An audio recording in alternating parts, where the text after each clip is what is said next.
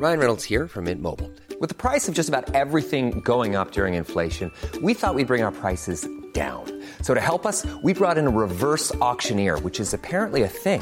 Mint Mobile Unlimited Premium Wireless. How to get 30, 30, bit to get 30, bit to get 20, 20, 20, bit to get 20, 20, bit to get 15, 15, 15, 15, just $15 a month?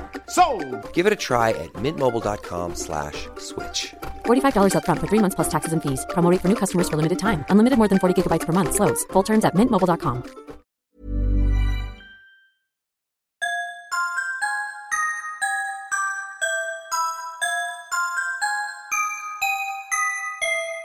I was awake. I don't remember falling asleep, and I'm not really sure how I got into bed. But I was awake now. There was a very distant ringing in my ears, sort of like the aftermath of a concussive blast that makes you deaf. Only this ringing seemed far off inside my head. Must have been a rough night, I suppose. I honestly couldn't remember what happened last night. Or any night for that matter. Yeah, it must have been one hell of a night. I rolled out of bed and my feet hit the cold, hard wooden floor of my bedroom. Rubbing my hands over my face, I tried to shake the cobwebs of sleep, or whatever I may have drank last night, out of my head. I glanced out of the nearby window of my bedroom, and I could see a gloomy, overcast sky and light rain falling on the leafless forest of trees that surrounded my property. Is it autumn? I honestly could not be sure. I swear to God I would never drink that much again. Look, I know I have made that hello promise at least 100 times before.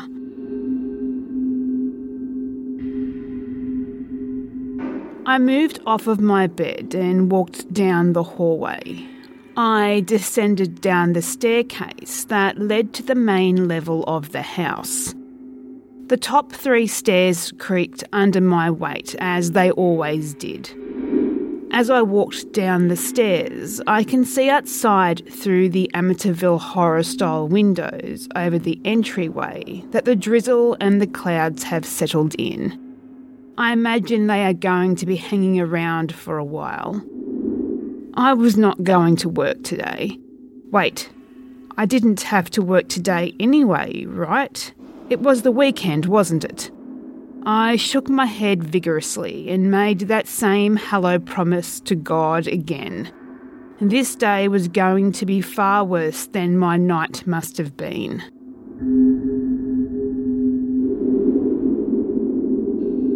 My kitchen had a digital clock, so I stumbled towards it to check the date and the time. I may need to call in sick here. Okay, so the clock said 9 a.m. If it was a weekday, I was late for work. And if it was the weekend, then it was an excellent time to crash on the sofa and do absolutely nothing. My God, I was tired. That sofa was calling my name right now. I left the kitchen and moved through the archway into the living room. I noticed that the tile floors are just as cold as the hardwood floors upstairs. A small shiver moved up my spine and I made a turn towards the thermostat to crank the heat up, before lying down and covering up with a throw blanket which was hanging over the back of the sofa. My worn, cold leather sofa creaked under my weight as I heard the familiar click of the thermostat as the heat kicked in. I pulled the blanket around me tighter as I closed my eyes and tried to go back to sleep. I think this hangover was the worst one I've ever had, and I still didn't remember the party. I'll be better after a good late morning nap. The whispers started immediately. I bolted upright on the sofa, throwing the blanket aside as I did. I scanned the room, but aside from me, the living room was empty. The upstairs bathroom fan was running. Did I leave it on? Did I even go to the bathroom this morning? I snuck quietly from the living room, through the kitchen and peered around the corner, silent as a church mouse. I must have been a ninja in my past life or something. I looked up the stairs and saw that the bathroom light was on and the exhaust fan was definitely running. Maybe I was sick in the bathroom last night and I left it running to kill the smell before stumbling into bed. Well, that's what I thought anyway. But the whispering started again, and this time it was coming from the bathroom. No time for subtlety now as I bolted up the stairs. The top 3 creaked as usual, and I busted into the bathroom. If there was someone in there, they were about to get their ass kicked. But the bathroom was empty and the whispering had stopped.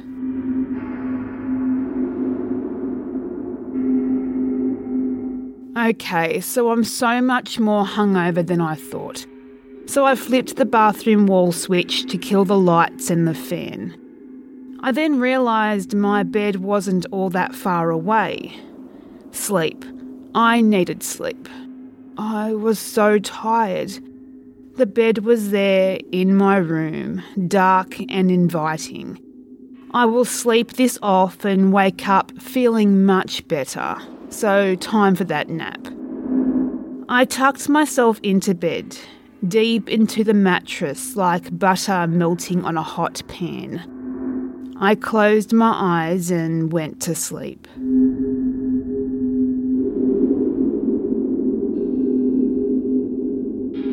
Or at least I thought I went to sleep.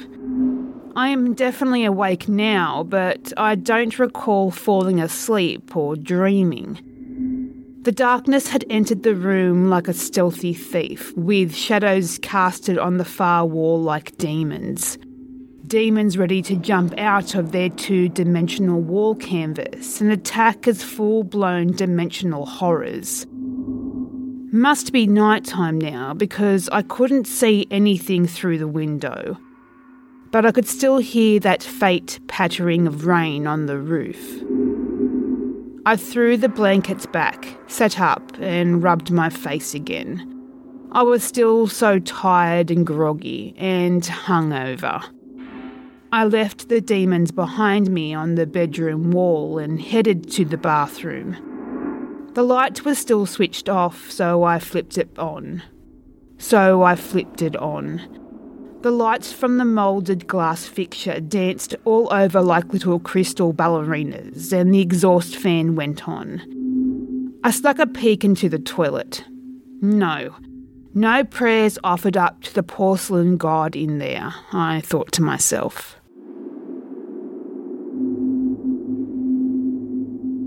As I turned to the mirror to face myself and dreading the sight I would behold in this rough state, sounds from downstairs froze me in my tracks. It was the unmistakable sound of silverware on plates. Someone was eating dinner in my house. The top 3 stairs creaked once again as I flew down the first floor and busted into the kitchen, throwing the door wide open as I entered.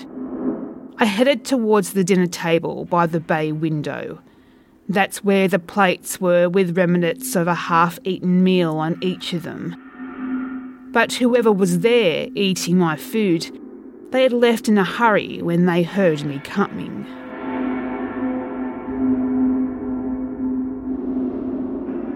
The hardwood floor that led out to the front door sounded like a herd of elephants holding a track meet on it. Those bastards were running out the front door. As I quickly headed to the entryway, I saw the door close and heard the deadbolt click into place. They had a key? They must have, because they locked the door from the outside. Hey, I'm Ryan Reynolds. Recently, I asked Mint Mobile's legal team if big wireless companies are allowed to raise prices due to inflation. They said yes. And then when I asked if raising prices technically violates those onerous 2-year contracts, they said, "What the f*** are you talking about, you insane Hollywood ass?" So to recap, we're cutting the price of Mint Unlimited from $30 a month to just $15 a month. Give it a try at mintmobile.com/switch. $45 up front for 3 months plus taxes and fees. Promo rate for new customers for limited time. Unlimited more than 40 gigabytes per month. Slows full terms at mintmobile.com.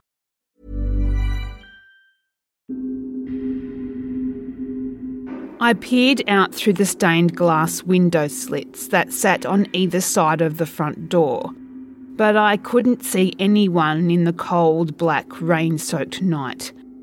I really hope those pieces of shit enjoyed the weather. The idea that someone was in my house, eating my food, and they had a key, that disturbed me. There were clearly more than one of them. And while my past life ninja skills would help me fight them if they returned, I really didn't want to pin my survivability hopes on reincarnation theories. Besides, I was just so tired. That was a job for the police to do.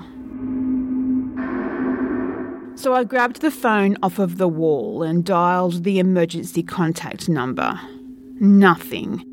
I hung up the phone and tried again. Still nothing. There was no dial tone. Did they cut the phone lines? Those bastards, now I am pissed off. They were in my house, eating my food, and now they have cut the phone lines. Well, I know they didn't have a car because I would have heard it fire up and drive off. Look, those asses were mine.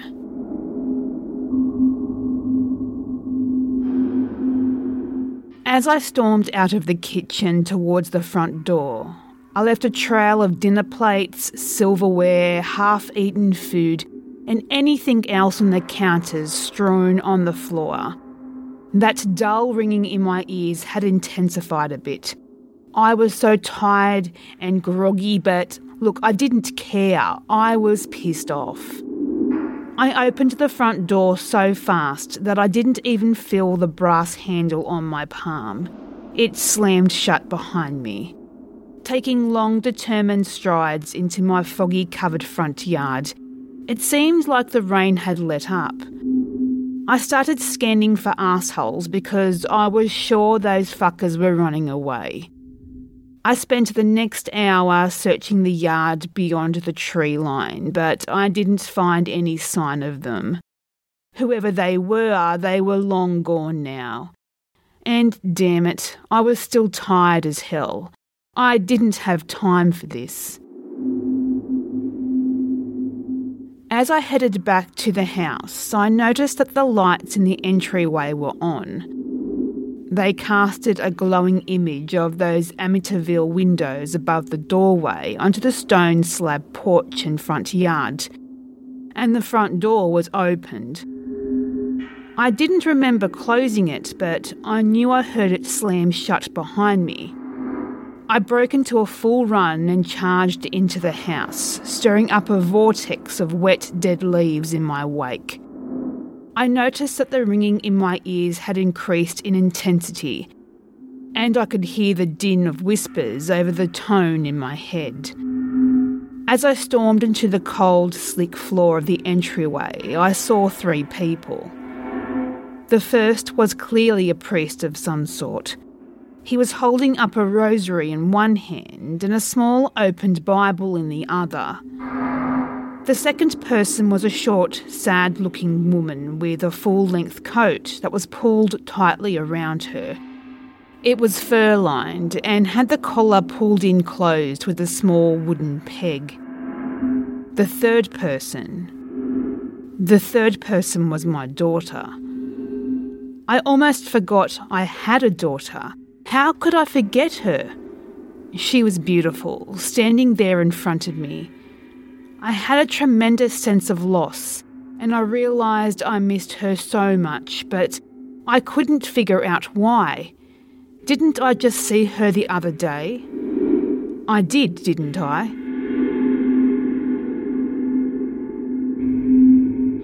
Images of the beach, the warm, salty air on a windy day flashed through my mind. My little girl was there and we were flying a kite. I could hear the waves crashing onto the sugar sand shore, and my daughter was laughing as we ran through the surf flying a kite. It was a great day, and she was so young and so beautiful and so full of life. She was crying now, mouth covered by her hands as she scanned the area of the entryway we were all standing in. She looked at me quickly and then her gaze moved on, searching. But searching for what? The sad little woman with the fur-trimmed coat looked right at me. She had a grim look on her face as she rested her hand on the priest's shoulder. She shook her head. The priest stopped waving that stupid rosary around.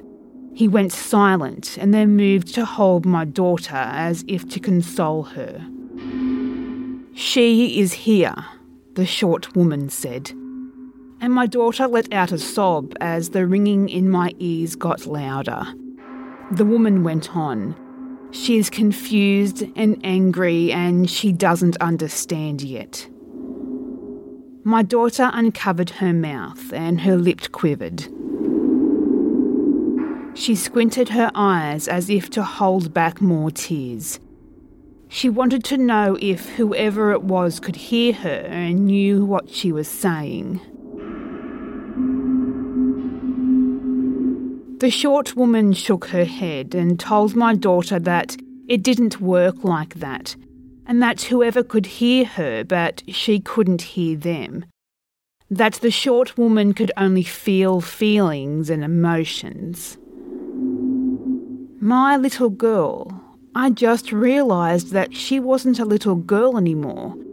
She was now a full-grown woman, and she was wiping tears away from her eyes, sniffling, and offered what was a slight smile to her beautiful face.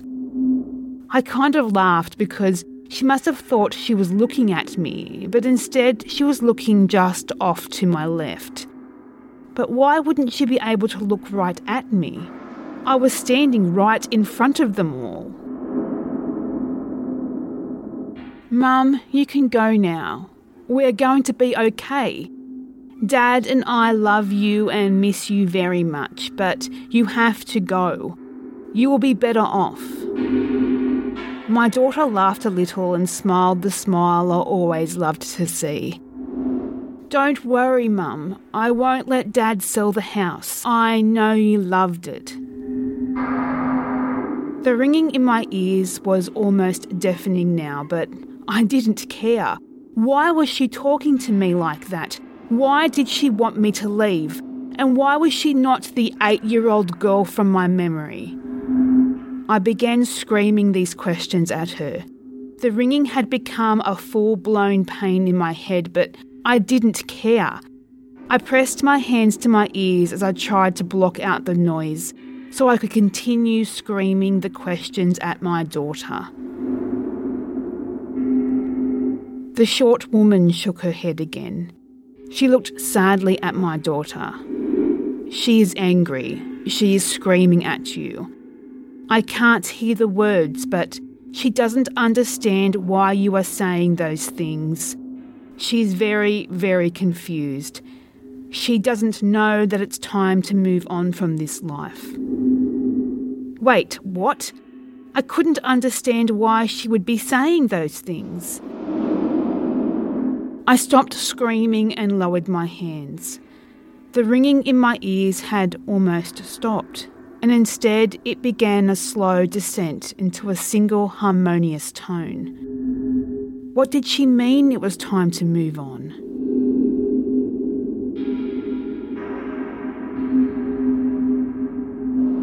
My daughter smiled again. I missed that smile more than I thought I could miss anything. "Mummy, we love you. It's time for you to move on. You can't keep scaring the hell out of me and Dad. Look, we appreciate you staying with us to make sure we are okay, but we are now, and you need to go." Behind my daughter, the kitchen doorway suddenly flared to life with the brightest light I had ever seen. It was pure, clean and inviting. That harmonious tone grew louder. Not painful, but inviting. I looked away and to the 3 people standing before me. It was obvious to me that they couldn't see the light, but it beckoned me, so I began to walk towards it. The short woman held my daughter's hand and nodded her head. Her smile let me know that she knew what was happening even if I didn't fully understand. I moved closer to the light. Its beams of white fell over me like long, loving arms that pulled me into its embrace. The tunnel entrance was so close now, but I stopped. I stopped and turned around to look at my daughter one last time. I mouthed the words, "I love you," even though I knew no sound would come out of my mouth. The short woman whispered to my daughter. She sobbed briefly, then said, "I love you too, Mummy." I stepped into the tunnel and let the light take me. The tunnel wasn't very long and the light near the end began to shift. I could smell warm, salty air, and I heard the crash of waves on the sugar sand shore. I heard my little girl giggle.